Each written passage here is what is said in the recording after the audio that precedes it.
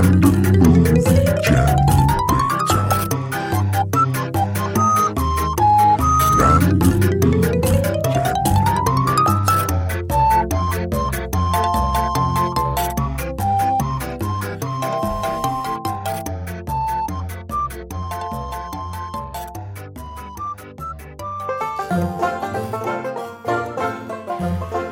Morning, David.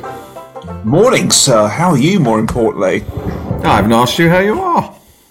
Absolutely. Yes, I am. I'm doing well.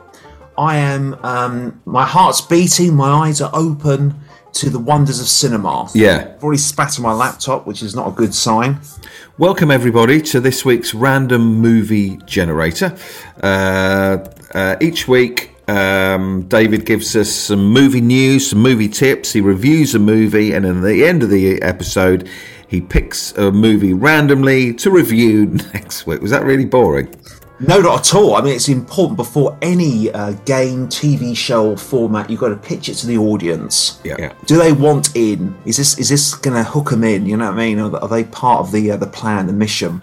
David. Yes. This is a movie podcast. It's Absolutely. all about movies. It's about you. It's about me. It's about movies. Cinema. What's the question I want to ask? Because I feel like we've been treading over this question a few times, but does cinema still excite you? Yes, absolutely. I think I'm starting to realise more and more that I think a cinema with me, it's a lot about the anticipation and the hype. And I think sometimes I hype it too much up in my head, and then afterwards I do meet quite a few anticlimaxes. What's going on in your head as you walk into a cinema? This could be significant. This could be the one. Do you know what I mean? It's like a kind what of. Does the one look like? It's wrapped up in a lot of nostalgia. I think you're always chasing the dragon. It's almost as though Paul Greengrass did an interview recently. The guy did the majority of the Bourne films and the Bourne Ultimatum, like the ones that became particularly big. And also he did the what was that Tom Hanks film, Captain Crunch? Wasn't Captain Crunch.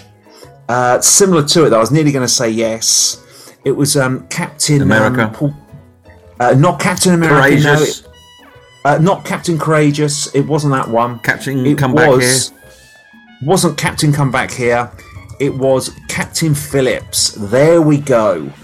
Which is a bit of an anticlimax, really. Do you know what I mean? When you think of all the other names you just shared with me. What would the film Captain Come Back Here be about?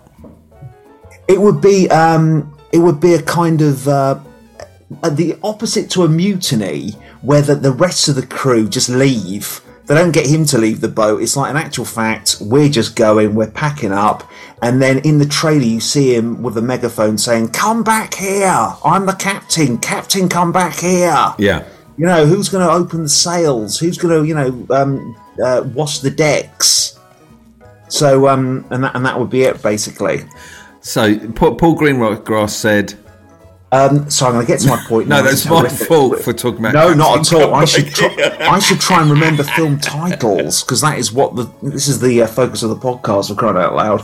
Right, okay. So ultimately, he said that for him, filmmaking's all about going back to that sweet spot of watching films when you're about 8 to 11. They were the exact years he spoke about. Really? 8 to 11? 8 to 11, he says, Paul Greengrass. And he said every film he goes to, he's always trying to chase that nostalgia, or he's trying to create that experience for other people. And he says you can almost feel your brain being rewired as you have these cinematic experiences at a young age. You know, so when you're growing up watching things like Empire Strikes Back and all those classic Lucas and Spielberg films, it's like you're a drug addict just chasing that dopamine high. Is it possible to get that feeling again, David? I got it a bit with some David Fincher films in the 90s, with things like Fight Club and Seven. Yeah, but you were a teen then, weren't you? Yeah, I know. And then perhaps that is that second wave of your brain being pushed into a new kind of realm. The early Wes Anderson films like Rushmore and Royal Tenenbaums, I remember getting a bit of the old cinematic G-spot was pressed then. Where has your G-spot been prodded in the last 5 years? June, I would say, got the nearest to that. Denise Fidel, I haven't pronounced his surname correctly at all. Good job I don't actually interact with these people, because I'd be burning bridges left, right and centre. I really would be. I've never been able to pronounce that name. It's a disaster. Well, let's work it out now. Please, absolutely. Maybe I should try and work these things out off air. Denis Villeneuve? Villeneuve, that's exactly it. You've said it in one. Okay. Villeneuve. I've got to break them down like a dinosaur's name, like a Vil and Nerve, a Villeneuve. What do you call a dinosaur who hides from other dinosaurs? Hydosaurus. Do you think he saw us? There you go. Doesn't quite work. No, that works very well. What's the director of June? Denise Villeneuve. Was that right? Villeneuve. Villeneuve. God, I doubted myself then for a second. June, I would say, was very close to getting that massive heroin sort of in the veins and a shot of street-based narcotics wandering into your system. I'd just like to say hello to everyone who watching us live. Absolutely. Josh, Thanks for Richard, Nicola, Mike, Paula, Kay Blackie, Dr. Greggles, Jeff Dale, Guy Anderson, Richard Bayliss, and everyone else. Thank you very much for watching us do this live. I'm kind of amazed these people. It's very good of these people to watch us live. It's kind of do you know what I mean? Amazing, really, isn't it? It's good that people. It's incredibly good. Thank you very much, genuinely. Worth doing a thank you song quickly? Absolutely. 3 seconds long. Thank you. I love you. I love you. It felt a bit cliched, really. I love you, I love you, I love you. I don't know what that was about. That was a bit needy, that love you, I love you, I love you. Thank you. Don't never leave me. Yeah. So you're trying to repeat that feeling from when you were 8, 9, 10, 11, and you did get it recently with June. Yeah, a few years ago. What did June do, David? Which created it? It was like an adult version of Star Wars. It had that mythological, that mythological hero on a journey, Luke Skywalker vibe, but it's for a more older, grittier audience. And also his visual style and editing, Denise Villeneuve, if I got that right, it's got almost like a surreal, meditative vibe to it. And it definitely had that kind of like, it had that it's almost like Harry Potter meets HBO gritty adult drama with a Game of Thrones politics wound in. Also the villain, the Baron, that he had a real sinister quality to it, and I haven't had that kind of reaction to a villain where I felt quite at unease towards it. The last time I had that with a villain was the Bond film. Oh, which Bond film was that? No Time to Die? Or? No, what was it? The guy with the blonde hair, the actor who played. Oh, Skyfall. Wonderful. Yes. Wonderful. His entrance is quite amazing, isn't it? When Bond's tied up in the chair and he walks down that massive hallway surrounded by all the computers. I know this is putting a lot on you, but if you have been, imagine the next Bond film, you are the villain. You did an audition, you got it, you got home, you're like, oh my god, you're ringing all your friends, your family, I'm in the new Bond film. What are you playing? I'm playing the villain. Oh my god. What's the villain called, David? Serious. It's got to take it seriously. What would the villain be called in the new Bond film? Cycling Maximus. Something like that. Cycling. Some kind of Latin kind of name. Cycling? Not cycling. Not cycling, cycling. Should we change it? Because it sounded like cycling. Should we change it slightly? Yeah, maybe not cycling. Because Bond, imagine he entered morning cycling. Exactly. It would be something kind of... I'm overthinking it. Yeah, quick, you got 2 seconds. 1, 2, go. Lawrence Sprodrick. Lawrence Sprodrick. So it's like British. So he's got an MI5 background, but also there's a German European robotic element to him. Right. Can we do his entrance? Lawrence Broderick. Are you going with that, or do you think that's quite It's a bit weak? silly. Oh, right, okay, don't... What about Shellyard? Lawrence Yeah, absolutely. Shellyard. Lawrence Shellyard, that would be good, definitely. Lawrence Shellyard. Okay, this is your introduction. This is our introduction to Lawrence Shellyard. Please do it seriously. Here Do we we need go. any background on him, or are we just going to go... Maybe with maybe we hear the background through your dialogue, Okay. but not expositionally. You know, let's do this seriously. Go. Mr. Shellyard. 007. What a disappointment. You're somewhat of an anticlimax after the fanfare that surrounds you every time you wander into town and cost me a lot of money. Why should I be worried about you? There's several reasons you should be worried about me. Number one, the safety of Britain. Number two, your own safety. And number three, that pretty looking face, your woman's sidekick, who we're about to do some disassembling to until you give me the data and information I require. All right. Oh, fucking hell, I went weirdly lightheaded then. I'm seeing stars.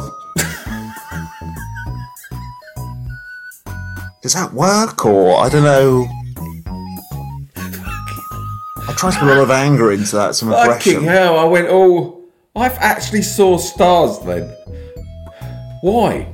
Film stars? No, stars, like I was going to fucking enough oxygen? faint. Why? Yeah, something like that.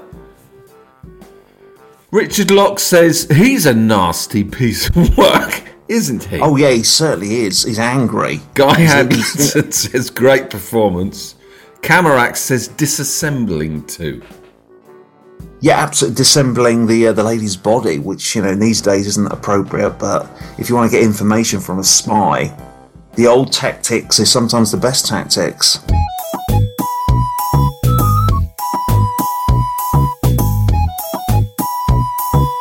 David Edwards Movie News.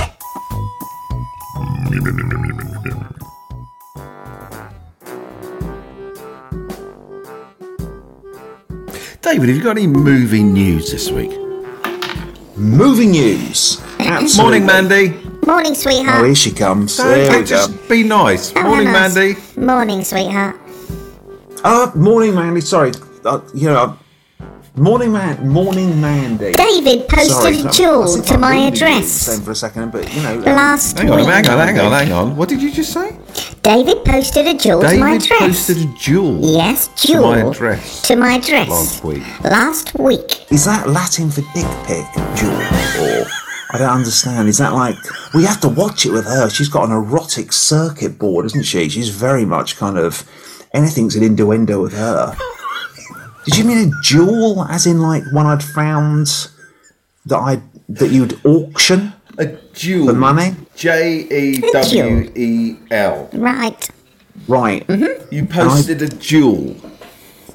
I don't Well, think so. you I'm very hard on did. cash with the energy crisis at the moment. I did. wouldn't start buying jewels and sending them to robots. Yes. A diamond You just in said, the post. well, you did. And what sort of jewel was it? A come on. bracelet or a diamond or a You an know earring? you posted Pearl? it, big boy. Forget it. pearl jewel? I don't quite. She said, forget it. It's already forgotten. Absolutely So insane. have you got any movie news, Dave? Amnesia. That's it. Not insomnia. Amnesia. Movie news. A lot happening. Well, I mean, the big thing that they're all talking about in Hollywood Tinseltown on the old blogs and everything is. Sorry, the David. amount- I thought you'd like this. Gemma Casey said, erotic circuit board is the best Bond villain so far. Or a great title for a Bond movie. Erotic circuit board. Can you imagine the theme song? Get Depeche Mode in for that. Yeah. Erotic circuit board. Yeah. I've got to add more to my music. I just like shout the actual title. Got to be. I'm trying to think. Bits and bytes, zero and digits. Yeah, It's not going anywhere. Sorry, movie. For everyone listening, just wanting to hear some movie news, I'm sorry for butting in. Here we go. Movie news.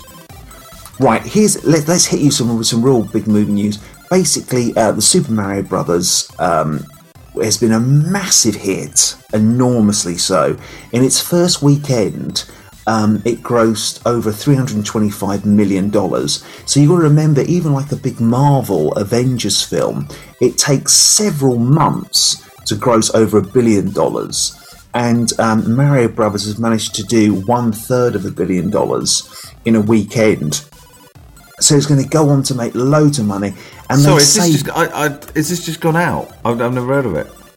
Oh, yeah, the Super Mario Brothers. Yeah, they've got a big animated movie. Oh, I didn't know. Out. I didn't know. Oh, massively. I'm sure your kids will be really biting at the bit to go and watch it in a big, big way. And they say it's one of the reasons it's done so well is it's one of the first 5-quadrant films. That in Hollywood they call 4-quadrant films a movie like Jurassic Park, whereby it attracts all genders and all ages, as in like teenagers, 20s, middle age, and retirement. But they say with Mario, he's such an iconic figure that you've got really, really young kids who are 5 or 6 who play Nintendo Switches. Then you have older people now over retirement age who grew up in the 80s playing Nintendo games. So it's got the widest target audience that a film's ever captured. Because they say the film itself is very pedestrian. It's and I've seen it. It is very, very basic. There's nothing new or interesting. It's not like the Lego movie where they've done something new and unique. They played it very, very carefully. Jez says Mario is bloody great. Not sure why it got bad reviews. Toodlebug says I love the Mario Brothers movie. Made me feel like a kid again. And Jez said I agreed. There you go. I mean, that's what it's a massive nostalgia pill. It really is. I enjoyed the first 15 to 20 minutes. And I thought this is very bright, nice, engaging animation. I like the nostalgia winks and nods. It's like, oh, there's Bowser and and whatnot. But I thought after a while the narrative is very lazy and basic. But don't get me wrong, that's not why people have gone to see it. They want that big screen nostalgia experience. And it's made a hell of a lot of money. And the other thing the industry is now saying is that video game adaptations are going to be the next big craze, and it'll probably overshadow comic books, because Marvel's place on the throne is becoming quite unsteady, particularly with the last Ant-Man film, where the reviews were very lackluster, and in the second week the box office really, really dropped. But the whole video game craze makes sense in the sense that you've got such a massive built-in audience, because Hollywood can make 10 to 20 billion a year if it's had a good year, whereas video games will make $100 to $200 billion a year.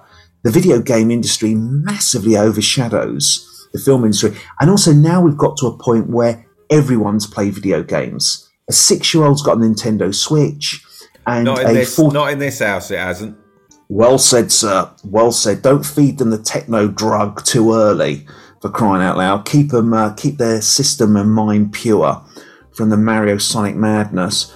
But now we've come to a period where pretty much everyone has played video games. Do you know what I mean? Video games isn't just for geeks who live in a basement.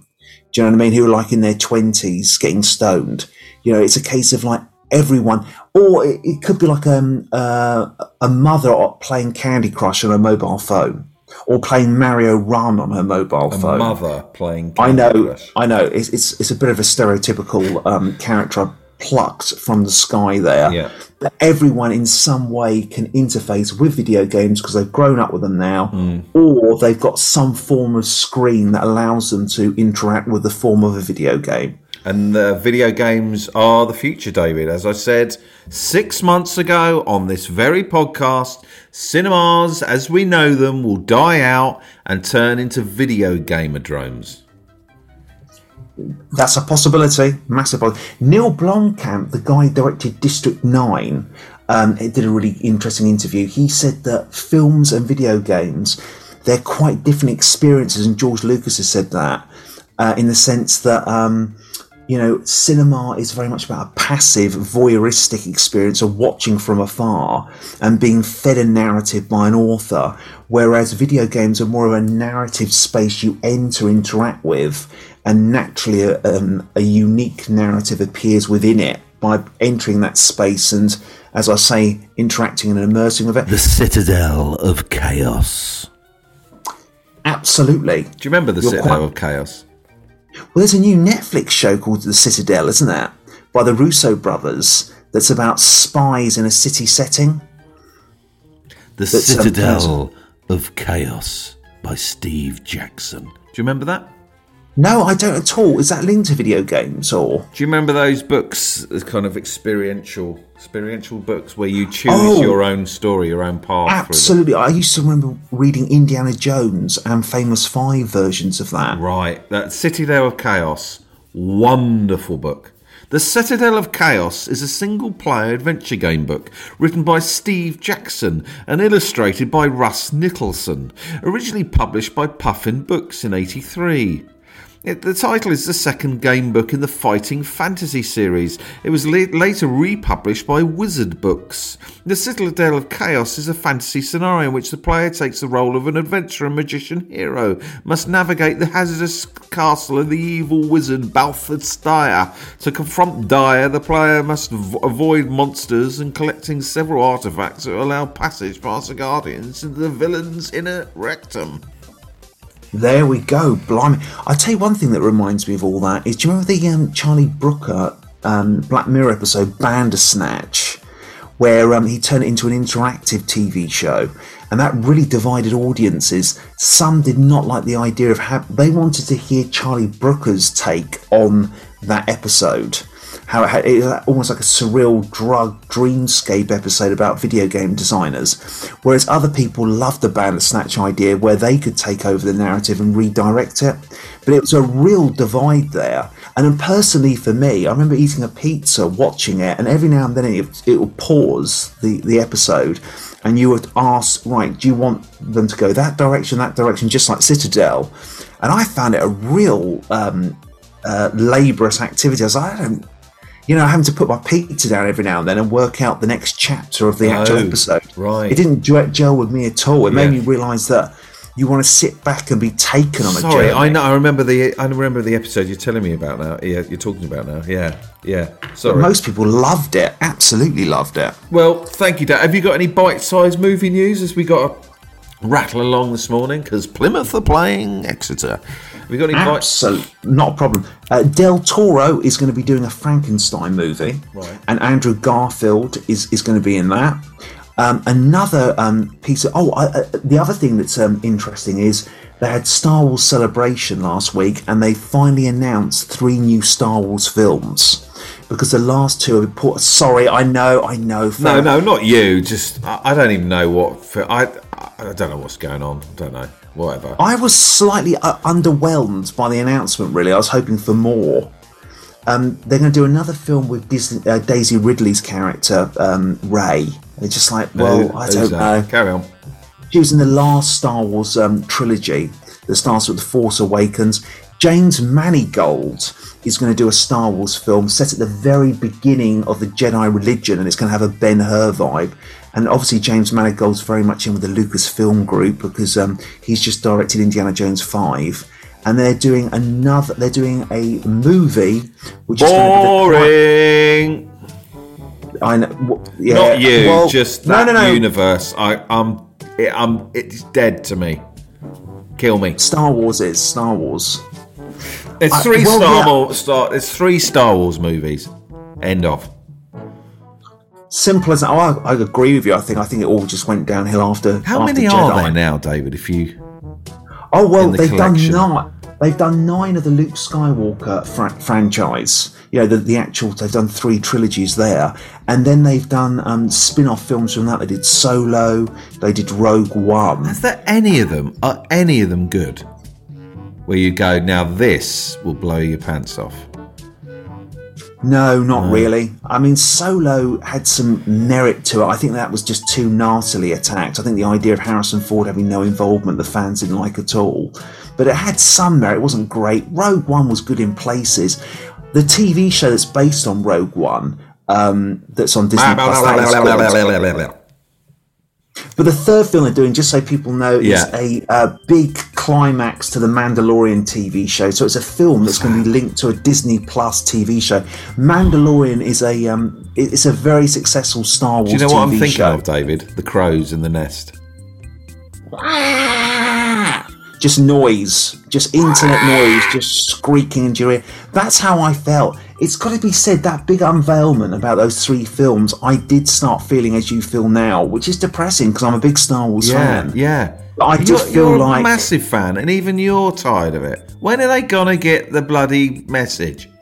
Well, the thing is, though, they promise far more interesting directors like Taiki Waititi. Who? Oh, God, here we go. Focus. I was thinking about his name yesterday in the car before this, and I was getting it right as I was driving through the traffic, and now I've lost it again. Taiki. Flipping heck, man. This is... No, it's gone. It's just completely left me, the name. It's an actual mental disability I've got here. I need to get a CAT scan, I think. Taiki. I keep wanting to say Torquay, the place. Waititi. What is his name? I had it in the car. I was driving along. I've remembered it. Torquay Waititi. God, what a... I mean, it's not an easy name. What is it? Just say it's... He was originally going to do a Star Wars film, and that was dropped. Damon Lindelof was going to do one, the creator of Lost. Mm-hmm. That was dropped. And Taiki. And there was also going to do the female director to Wonder Woman was going to do an X-Wing Spitfire style movie. And all these films which sounded great have just been dropped, so they've been replaced by these very generic safe bets. What's his name? What's his name? We can't leave that. Oh, okay. His name is... Taiki. Yeah. Taiki. Yeah.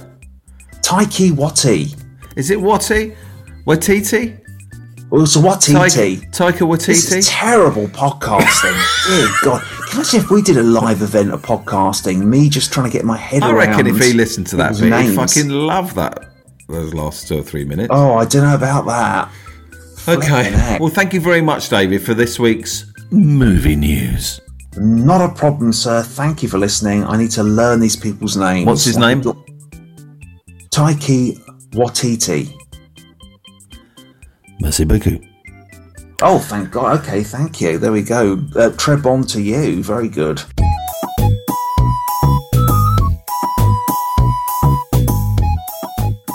David Edwards Movie Review.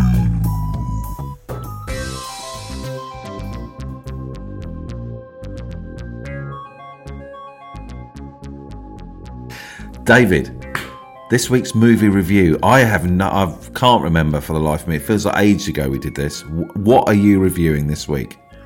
American Werewolf in London. Oh, mama! Absolutely, sir. Now, positive? No, that's not. I shouldn't be asking that. Come on, what's your experience? Here we go. My experience of it was... yeah, I could totally see why it's a classic. Very, very positive. But. Watched it in one sitting. But. Oh, no but. Oh, really? No but at all. I think in some ways, I didn't think it was... It's quite experimental and quite dark in places. There were scenes that I completely forgot about. And I was like, what is this? What scenes? Well, there's one bit where... you think the main character, I've forgotten his name. David? Is it David? It is David, well remembered. Our name, for crying out loud. I was about to take ownership of it there. You don't just own it, Edwards. Yeah. There's also Captain Earl. Oh, there's loads of us. Perhaps even a TV channel where that generic. Yeah. But it's very much... There's one bit where he... you think he's gone back home to America from the hospital because he's with his family. I don't know if you remember this scene. Oh, is this the home invasion? Yes, by Nazi It's fucking monsters. horrible, isn't it? Horrific, and Yeah. I completely forgot about it. You've just reminded me now. That is the moment in the movie when I was 11, 12 where, yeah, I hated it. Gosh. They got masks on and... Yeah, they have. It's just grotesque. Yeah. And I thought, oh, right, has he gone back to... was like, I don't remember him going back to America, because he seemed very like, he'd gone back with his family to recoup. And I was like, oh, right, did he go back to London after that then? Because, he's fallen in love with the nurse character. But yeah, some surreal moments. The opening is amazing in the bar, the Rick Mail cameo, where the whole bar goes silent, almost like a League of Gentlemen vibe. Okay. You're not local. Let's rewind a bit. For those of you who have not seen American Werewolf in London, or not seen an American movie in London, but it's a British movie, isn't it? Anyway, for those of you who have not seen American Werewolf in London, what's it about? Without any spoilers. Without any spoilers, you have two American students. They go backpacking from America around London. They're in the Yorkshire Dales. They get lost in the Dales, and they go into a pub. They're unwanted there because they're not part of the local League of Gentlemen element. A small village. We don't want outsiders, particularly Yanks here. They leave the pub. It's raining. It's dark, and they're in the Dales, and they get attacked by a werewolf. The friend dies, but he survives. But he's been clawed by the demon, the furry demon, and he's being looked after in a local hospital by a nurse that he starts to have a romance with. As you do. But beneath that werewolf, there's a beating man's heart, and he slowly transforms into a werewolf as the full moon appears. A very, very famous scene, isn't it? That was back. And the special effects are incredible. Still. Don't you talk to me like that. Oh, absolutely. Don't you? Are they really? Do they hold up? They're bloody brilliant. And because it's live action with animatronics, Rick Baker did it. And because it's live action with animatronics, CGI just can't do it. CGI wouldn't be able to recreate that. Well, maybe now, because we're in the realm of Avatar 2. But it's just, and also the music, Blue Moon. That's not how it goes. That's like, I'm doing Bright Eyes. I'm back in Watership now. Blue Moon. Blue Moon. Oh, I can't remember it, but it's very, very good. Blue Moon. And screaming. By the time you read these words, I'll be gone. Dear John. Do you know what? Just from singing that, I suddenly realised. Do you know you get a lot of those Jason Blum horror films like Insidious, where you have like a 1930s track on the background on like an old disc machine, like an old vinyl record. That comes from American Werewolf in London. There's kind of 1930s like swinging kind of like jazz ballads, but of a ghost setting. I've just suddenly realised that's a very American Werewolf trope. With those classic films, you see how they've inspired more modern horror films. Dear John, dear John, by the time you read these words, I'll be gone. It's a classic. It rolls off the lips. It really does. The other thing is, you can tell how American Werewolf in London. It's pulled off that style of filmmaking that's very in vogue today, which is the hybrid, in the sense that it's a real mix of different genres bashed together. You can definitely tell someone like Edgar Wright, who's done things like Baby Driver, Shaun of the Dead, was heavily inspired by American Werewolf in London. Mm-hmm. And it's very hard to create that balance of comedy, horror, really mix up different styles. Okay, let's have a little listen to a tiny segment of American Werewolf in London. Can I have a piece of toast? Get the fuck out of here, Jack. Thanks a lot. No, I can't take this. Am I asleep now, awake, or what? I realize I don't look so hot, David. But I thought you'd be glad to see me. David, you're hurting my feelings. Hurting your feelings?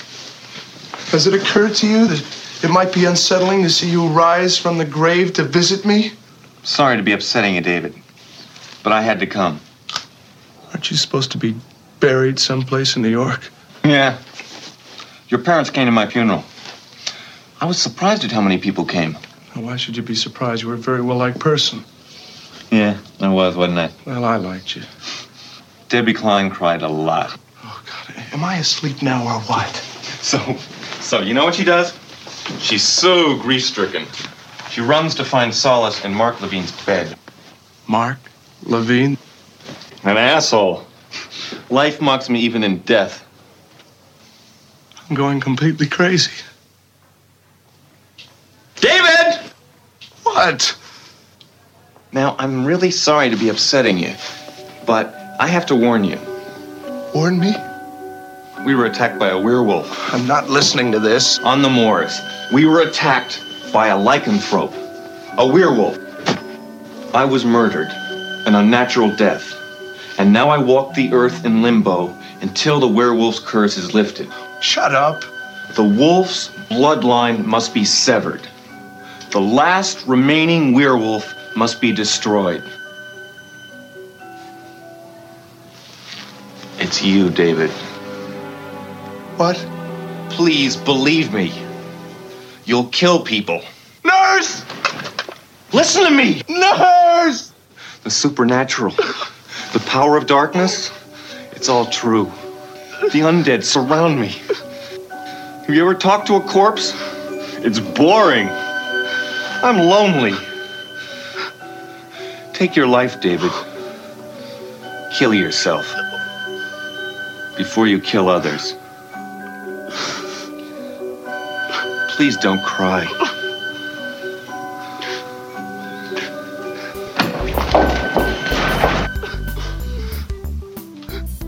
Beware the moon, David. Wonderful. Were there any moments that genuinely spooked you? When he transforms and he's screaming and you see his limbs move and change and he's just in horrific agony. And he looks at his arm actually just move and turn to a that was paw. amazing. That's exactly what it looks like. Do it again. Indeed, yeah. Literally just looks at his and his it sort of grows, doesn't it? Yeah, literally metal, and then the backs of his legs grow. God, do you know what? There are so many little visuals stuck in my brain from that movie. Oh, I don't know 100%. what year did it come out? It would have come out. It's in the 80s. It's early 80s. Yeah, I just wonder how old I was when I watched it, So because should I have know it in where I my was notes. living. It was 81. I reckon I was like 8 or 9. Fuck, that seems. You just said you saw it quite young. I was thinking, God, I'd be really mentally scarred if I watched it that young. I think it was at university when I'm I watched sorry, it. but I remember Jenny Agutter in the shower. Oh, I do as well. Yeah, well, for a lot of people, she was a railway children. So then to suddenly see her topless in the shower was quite an eye-opening experience. Well, I was 8 or 9, because I know what house I was living in, so I must have been 8 or 9.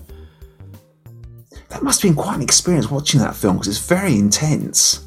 And also, his friend keeps reappearing. Yeah, in the bathroom mirror. Yeah, as a corpse that's decomposing. Yeah. And that's a really good example of comedy horror, creating that uneasiness visual vibe, but the dialogue being funny. And it's a very hard thing to pull off, that kind of blend of amusing moments mixed with the macabre of horror. But you can definitely see that Edgar Wright's been inspired by that style. It's a fucking brilliant film. Unless, it is. It's really inspired. Really inspired. There are just so many little moments in it that you can just pluck out and go, that. Oh, totally iconic. The balloon running around the park. Yes, absolutely. And the cinema where his friend appears and they have a chat. David, may I ask you a question? The lead actor, has he been in anything else? Yeah, I don't think so. I really don't. And I found that really confusing as well. I mean, let's have a look. But I really don't think he did anything else. Because he's great in it. He's absolutely fantastic. It's almost like the lead actor for Gremlins.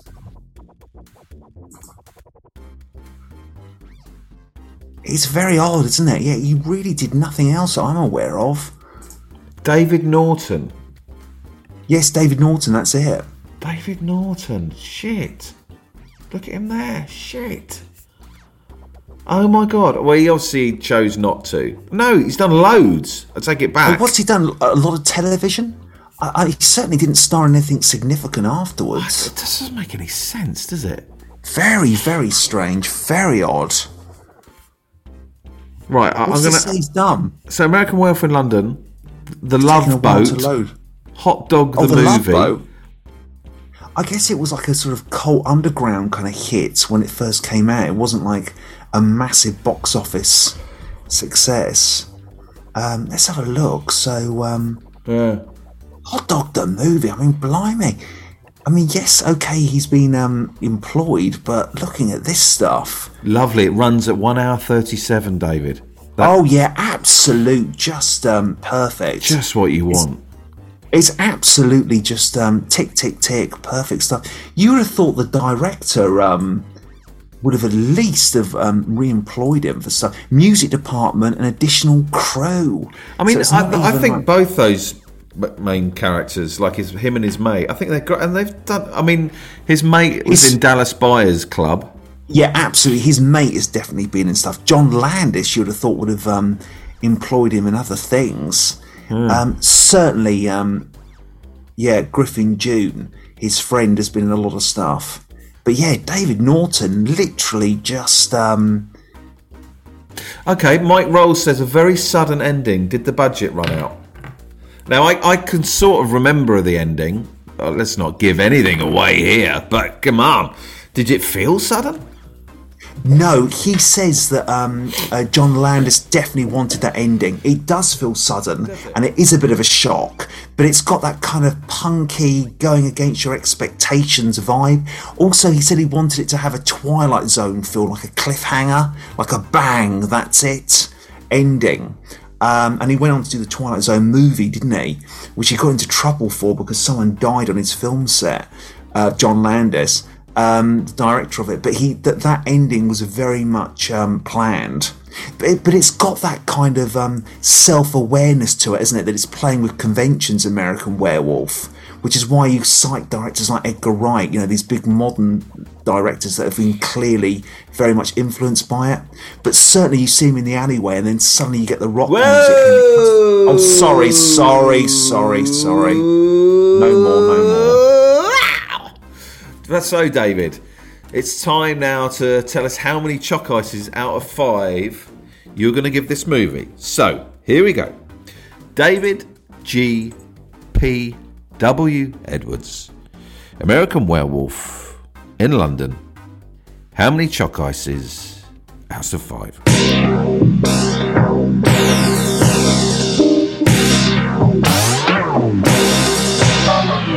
Certainly 5. Goes without saying. 5 out of 5. Very, very impressive. Lives up to the hype. And also, I think it's one of those films where I've had a lot of films in the past where it's like, I respect it, but I wouldn't say I love it. Werewolf, American Werewolf in London, you've got it on 2 prongs, in the sense that, number one, I can see how it's gone on to influence modern filmmaking and why it's respected, but I also just loved it watching it. So I was engaged and entertained, and at the same time I can see why it's massively respected. That's nice, David. So you respect it, but you loved watching it. Absolutely. It's like Seven Samurai or Forbidden Planet. I can see why they're significant films and how they influenced modern day filmmaking, but I wasn't consistently engaged. Mm-hmm. American Werewolf, and also it was more experimental and kind of idiosyncratic than I expected, like the Nazi monster dream sequence. Yeah. It really did go off. Some of the dream sequences are nuts. Like there's one dream sequence in a forest which is really surreal. Yeah, God, yes, yeah. Yeah. So, it's quite experimental as well as being just, horror comedy entertainment. Well, David, thank you so much for this week's movie review. Not a problem. Thank you.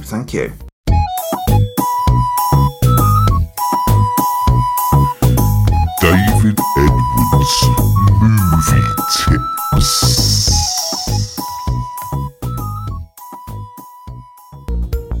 So, David, you got any movie tips for us this week? Movie recommendations. It's a book I read in this last week, and it's a book that Hollywood has gone out of its way to option, and Paramount have won the rights to it. And once again, it's linking to this video game craze that's going through Hollywood at the moment. Cricket 22?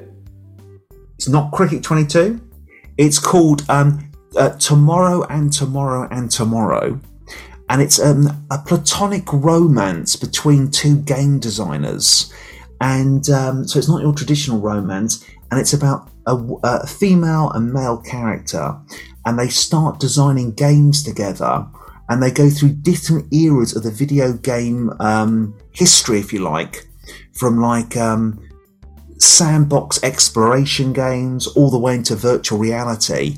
And it's them dealing with their creative and potential romantic relationship whilst building these big game design kind of innovations that their company creates. And I read it over the week and it's very, very good. And Paramount has spent a lot of money on it. And once again, it's part of this whole video game craze at the moment, whereby it's not just video games being adapted, but it's the actual book itself. And I'm not a massive gamer at all, and I found it fascinating. Do you game? Do you game? I have on and off moments. Like I had my nephew over recently, and I played a lot on the Nintendo Switch. And I played Pets. Is it Pets Crossing? It's Animal Crossing, not Pets. Oh, Animal Crossing. You played that, did you? I found it quite underwhelming, really. Because people were quite obsessed. It was the latest Nintendo craze. And I was playing it with my sister. And The Underwhelmed Uncle. The Underwhelmed Uncle. That'll be the name of my autobiography. And I wasn't Mario Kart. I got into that in a big way. Pokemon's, that was quite interesting. Particularly with the Nintendo Switch, because you go around a map looking for them. When you find them, it's more like the Nintendo Wii. You've got to stand up and actually fight them with the controllers. But Tomorrow and Tomorrow and Tomorrow, it gives you a real taste of the history of game design, because each video game they create together represents that era. And it's a lot to do with sexism as well, because her role as a female game designer is not respected by the male co-workers in her company. And it's an interesting romance that blossoms more as a creative partnership than an actual erotic partnership type of thing. There you go. And Paramount has spent a lot of money on it, and it's going to be a big, big movie. And any movies very quickly in the last week or so you've watched that you go, yeah, try this one out. You might like it. Do you know what? I've watched 4 movies recently, and all of them have left me a bit underwhelmed. Dungeons and Dragons, the Chris Pine film, I found that very problematic. Not based on the... Yes, it is, based on the those actual characters. Board game. Sorry, I thought you meant the little animated series in the 80s. Oh, they do a nod to the animated series, though. They do a nod to that.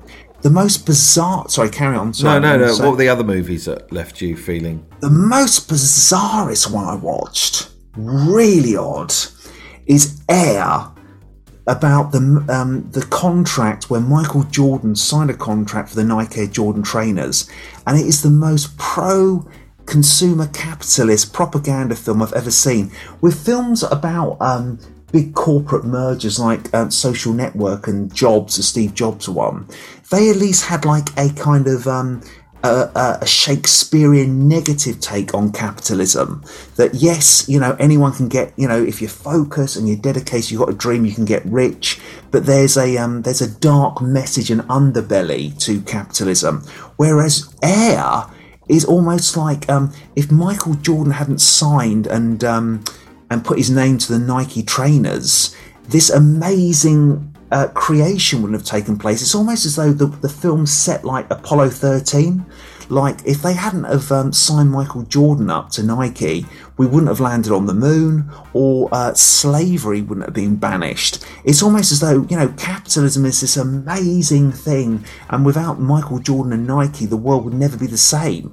They're like giving each other high fives, like they've just, saved Tom Hanks and Kevin Bacon in Apollo 13. Did you watch that at your cinema, local cinema? I did, absolutely. And it's a very pro-consumer capitalistic film, almost like it's a propaganda movie. And it sounded like that left you feeling cold. Cold and confused. Very cold and confused in a big, big way. Don't get me wrong, though. Chuck Ices out of 5, Air? 2.5, because it's very well performed and very well filmed. It's very well performed. Matt Damon's very watchable in that. You're doing a lot of finger work this morning. Absolutely. I need to put those away. No, back in actually the raise them higher. Oh, there we go. Let's wait until the screen. Yeah. Well, Let's thank you wait very until much, Zoom David, screen. for this week's movie tips. That's tomorrow. Yep. And The book. Air, potentially. Some people might like it. I found it very bizarre and odd. Yeah. And what else? Oh, and Renfield I watched recently, the Nicolas Cage film, Nicholas Hoult. Nicholas Hoult is just doing an impression of Hugh Grant throughout the entire movie. I can do a good Hugh Grant impression. Oh, yes. It's good fun, though. Don't get me wrong, it's good fun in places. Sorry, Hugh Grant impression. No. I'm just saying I can do a good one. Oh, but share it, please. No. Oh, Thank you don't so leave me much. hanging. No. Really? No, Hugh Grant? No. But I mean, Reinfeld, I will say, Rainfield. It's good in places, it's good fun, but it didn't quite hit the hype. That some of the action sequences are somewhat over the top. Nicolas Cage is good fun in places, but Nicholas Hoult is literally doing Hugh Grant, which is odd because that's his first film, wasn't it? About a boy. Right. So it's almost like he's doing a homage to the. It's like, surely you realise you're just doing a Hugh Grant impression. So I found that slightly took me out of the action a bit, but it's one of the writers who did Rick and Morty who wrote it. Right. And you can definitely see that element of self-aware humour involved. Well, thank you very much, David, for this week's movie tip. Thank you, sir. Thank you for your time. Golly.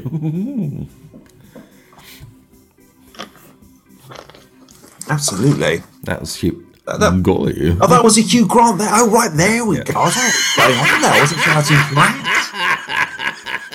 I thought he was just going freestyle. It's a podcast. If he wants to have a little giggle to himself, why not? For crying out loud, it's all about being a bit light, gay, and on your feet, isn't it, on a podcast? Golly. Well, that's what he's like. Gosh, Dracula's calling me again. I have to feed him. Sorry, I didn't mean to. I mean, it's golly. Okay, thank you, David. Spot on. That's exactly what you're dealing with in Rainfield. Renfield. There we go. Get it right, Edwards. For crying out loud. You sexy young Brit. Mandy. She just went, you sexy young Brit. You are when you talk like What, that. to Hugh Grant? To me? What do you mean? No, not you. When you talk like that. When you do that impression, you're Yes. a sexy young Brit. Yes. Leave that You for the do that end of the impression. podcast, not during recording, please. Oh, you you're can express jealous. yourself later You're on. jealous. Okay, thank you very much. David Edwards' Random Movie Generator.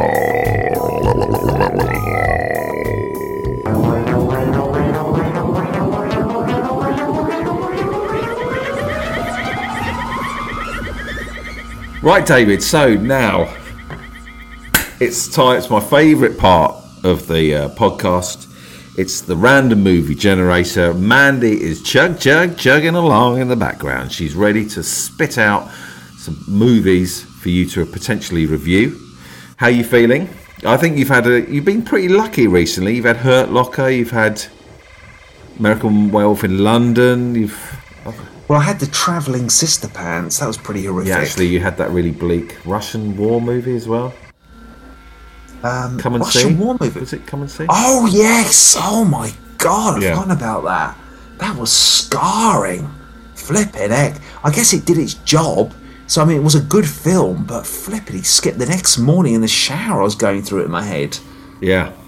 God, that Okay. was some scarring imagery.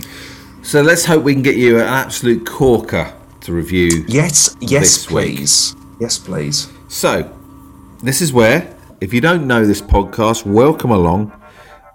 David chooses 3 movies randomly and then blindfoldedly has to pick one of those movies to review for next week. And it's lovely.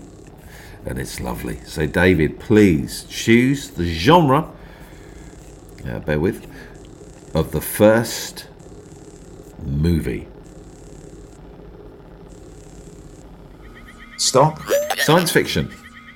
Very nice. I love a sci-fi. That's my golden spot. I think that's my best genre. Please I love a sci-fi. choose the decade. Stop. 1960s. Okay, it could be good. 60s sci-fi. And generate, please, Mandy. So Mandy has generated 4 movies. Press the button. Whoa. Okay. Please spin those movies, Mandy. And then tell Mandy when to stop spinning, David. Press the button. Batman. 1960s Batman. 1966 Batman. So that's the TV show movie. Just says 1966 Batman. Adam West, Burt Ward. Gosh, that's just about sci-fi, I guess. Yeah. But there we go. I mean, I don't think I've ever watched the actual Batman. That would be interesting to watch, although I don't know if it would keep you occupied for an hour and a half or whatever, but it would be an interesting one to check out. Okay. Here we go. The genre of the second movie. Take your time, David. Over to you. Stop. Western. Okay. Never sure about Western. And the decade. Stop. 1970s. Okay. We generate, please, Mandy. That could be good or it could be a real handful. So, Mandy has generated 4 movies. She's spinning around. Now it's time for you to tell her when to stop. Press the button. My Name is Nobody. Is that a Clint Eastwood film or? No. Terence Hill, Henry Fonda. My Name is Nobody. Never heard of that one. I've obviously heard of the director and actor. Okay. How are you feeling at the moment? You've got Batman and My Name is Nobody. Not great, not confident. Okay. Batman will be something of interest for the first few minutes to see how they've taken that kind of TV show format and given it the big film treatment. My Name is Nobody. I've never heard of that one. Maybe it's bad that I haven't. Okay. I'm not a Western king. Although the Westerns I have watched doing this, I have enjoyed. Okay, David. Over to you. Take your time. I feel like Well, I'm let's see taking if I your can time. You've got to take your time. Okay. Choose the genre of the third movie. Stop. Comedy.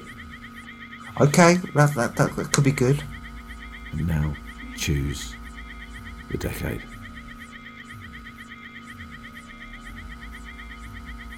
Stop. 1950s. Oh, Jesus. That's not good. Humour dates in a big way. Okay, let's go for it. Mandy has generated 4 movies. She's spinning around. Please tell Mandy when to stop.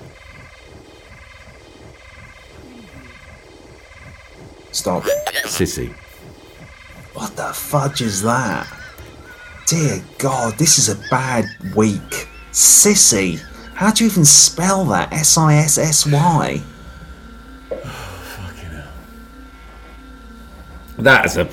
That's a tricky old week. Let me tell you what other movies were. Singing in the Rain, Some Like It Hot, Gentlemen Prefer Blondes. Oh my Lord, any of those? Yeah, and you went for Sissy. All right, listen, okay? What was on the sci-fi one? I don't like the way we react to movies that are 50 years old. In fact, I've had enough of it on this damn podcast. Let me tell you this. IMDb gives it 7.4. Who's in it? Yes, I am. I've got a Karl prejudice with that. Heinz Boom and what's it Magda about? Schneider. What's it about? Does it give a brief synopsis? Let me tell you. A schmaltzy but moving. Let me find it for you.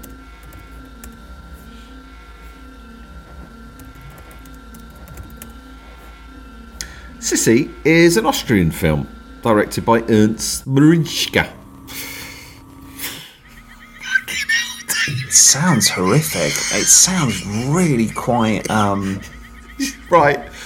Fucking hell, I'm so sorry. But you know, you've had America. Oh. The poster is of a lady wearing a big golden ball gown going like that. Oh, there you go. There's some hope there. There is some hope. There's a silver lining. Flipping hell. Shit. You never know. I mean, there's No. a reason why it was generated. You never know. A lot of the time, I do come to these films with low expectations, and This could be right. This could. Shall I find out how long it is? Not too bad. Not too bad. 140. but that's okay. That's okay. Yeah. This could be one of your. This could be a quadruple sitting at the very least. It really could be, couldn't it? I really want to know what I'm going to be handed here. Actually, shall we work out which film I'm going to be going Josh off with? Senior says Sergio Leone wrote "My Name Is Nobody." Oh, there you go. That's a positive. Okay. God, sorry, David. I thought you were watching Sissy. You're not. I'm so sorry. I thought I'm getting lost in Sissy. You got to now choose. Apologies. Yes, Fucking absolutely. idiot. Sorry, everyone. I'm very much kind of like on tenterhooks here. Okay, what I'm going to go off with. I've mixed them all around. I've given them an A, a B, and a C. I've mixed up the A, the B, or C, or have I? Yeah. And now it's time for you to choose which movie you're going to review next week. Is it going to be A, B, or C?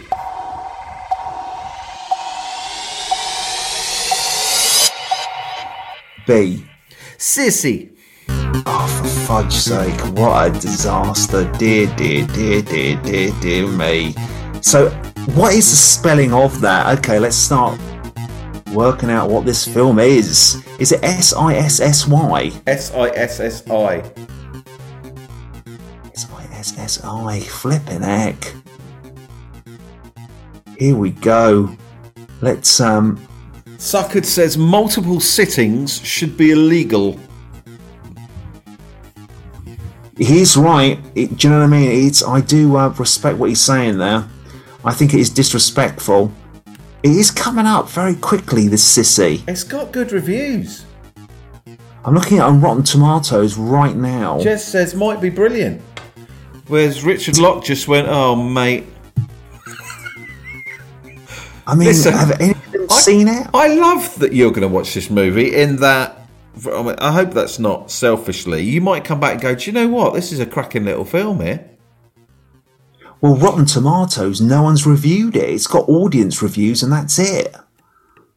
Oh. Mandy didn't think much of David's duel, clearly, says Guy Anderson. Clearly not. That's a Not impressive. So you had Batman, My Name Is Nobody, and Sissy. On the other sci-fis, it was 2001: Space Odyssey. Oh, God, I'd have liked to have rewatched that massively. What else was on there? I should tell you, really. La Jetée. What's Oh, was that the 12 Monkeys? That was what 12 Monkeys was based on. Right, French science fiction. Yes, it is the French science fiction. Yeah, that's what 12 Monkeys was The based Western, on. there was Jeremiah Johnson. That's one of my favourite films, that. But anyway, you got Sissy. And it's a Blimey. comedy. I love it if you sat there watching it and within half an hour you're like, this is bad. You're really laughing. Slapping my thigh and Yeah. gavorthing in a big, big way. Yeah. You never know, do you? I mean, they look happy and laughing in the poster. A lot of the audience scores are quite positive. My comfort movie and a guilty pleasure. There you go. So, you never know. Oh, I hope you like it, David. Thing is, this is what I've signed up for, Captain. Peter RM says, if David enjoys it, there are 2 sequels waiting for him. Is he joking, or is he actually being rude about Well, I it? don't know. Didn't seem to be joking. Sissy 2 and Sissy 3. Well, yeah, I'm looking at it now. There's not many reviews for it. It's kind of like... We've never been so perplexed by a movie before. We can't believe what we found. Sissy. But the audience scores do sound look impressive. They say it's like an Austrian version of an old Dr. Disney Greggles, film. don't read reviews before you watch it. I agree with Quite that, right. Dr. Greggles. Yeah, Dr. Greggles, you are I quite completely right agree there. with that. Go in there. Yeah. With your mind open, Yeah. your heart open. Yeah, some people And spend explore it. hours and hours and days and weeks to make this movie. Let's respect them. 100%. 100%. Yeah. Dr. Greggles, thank you for that. I doff my cinematic cap to you, sir. Yeah. You're quite right. Yeah.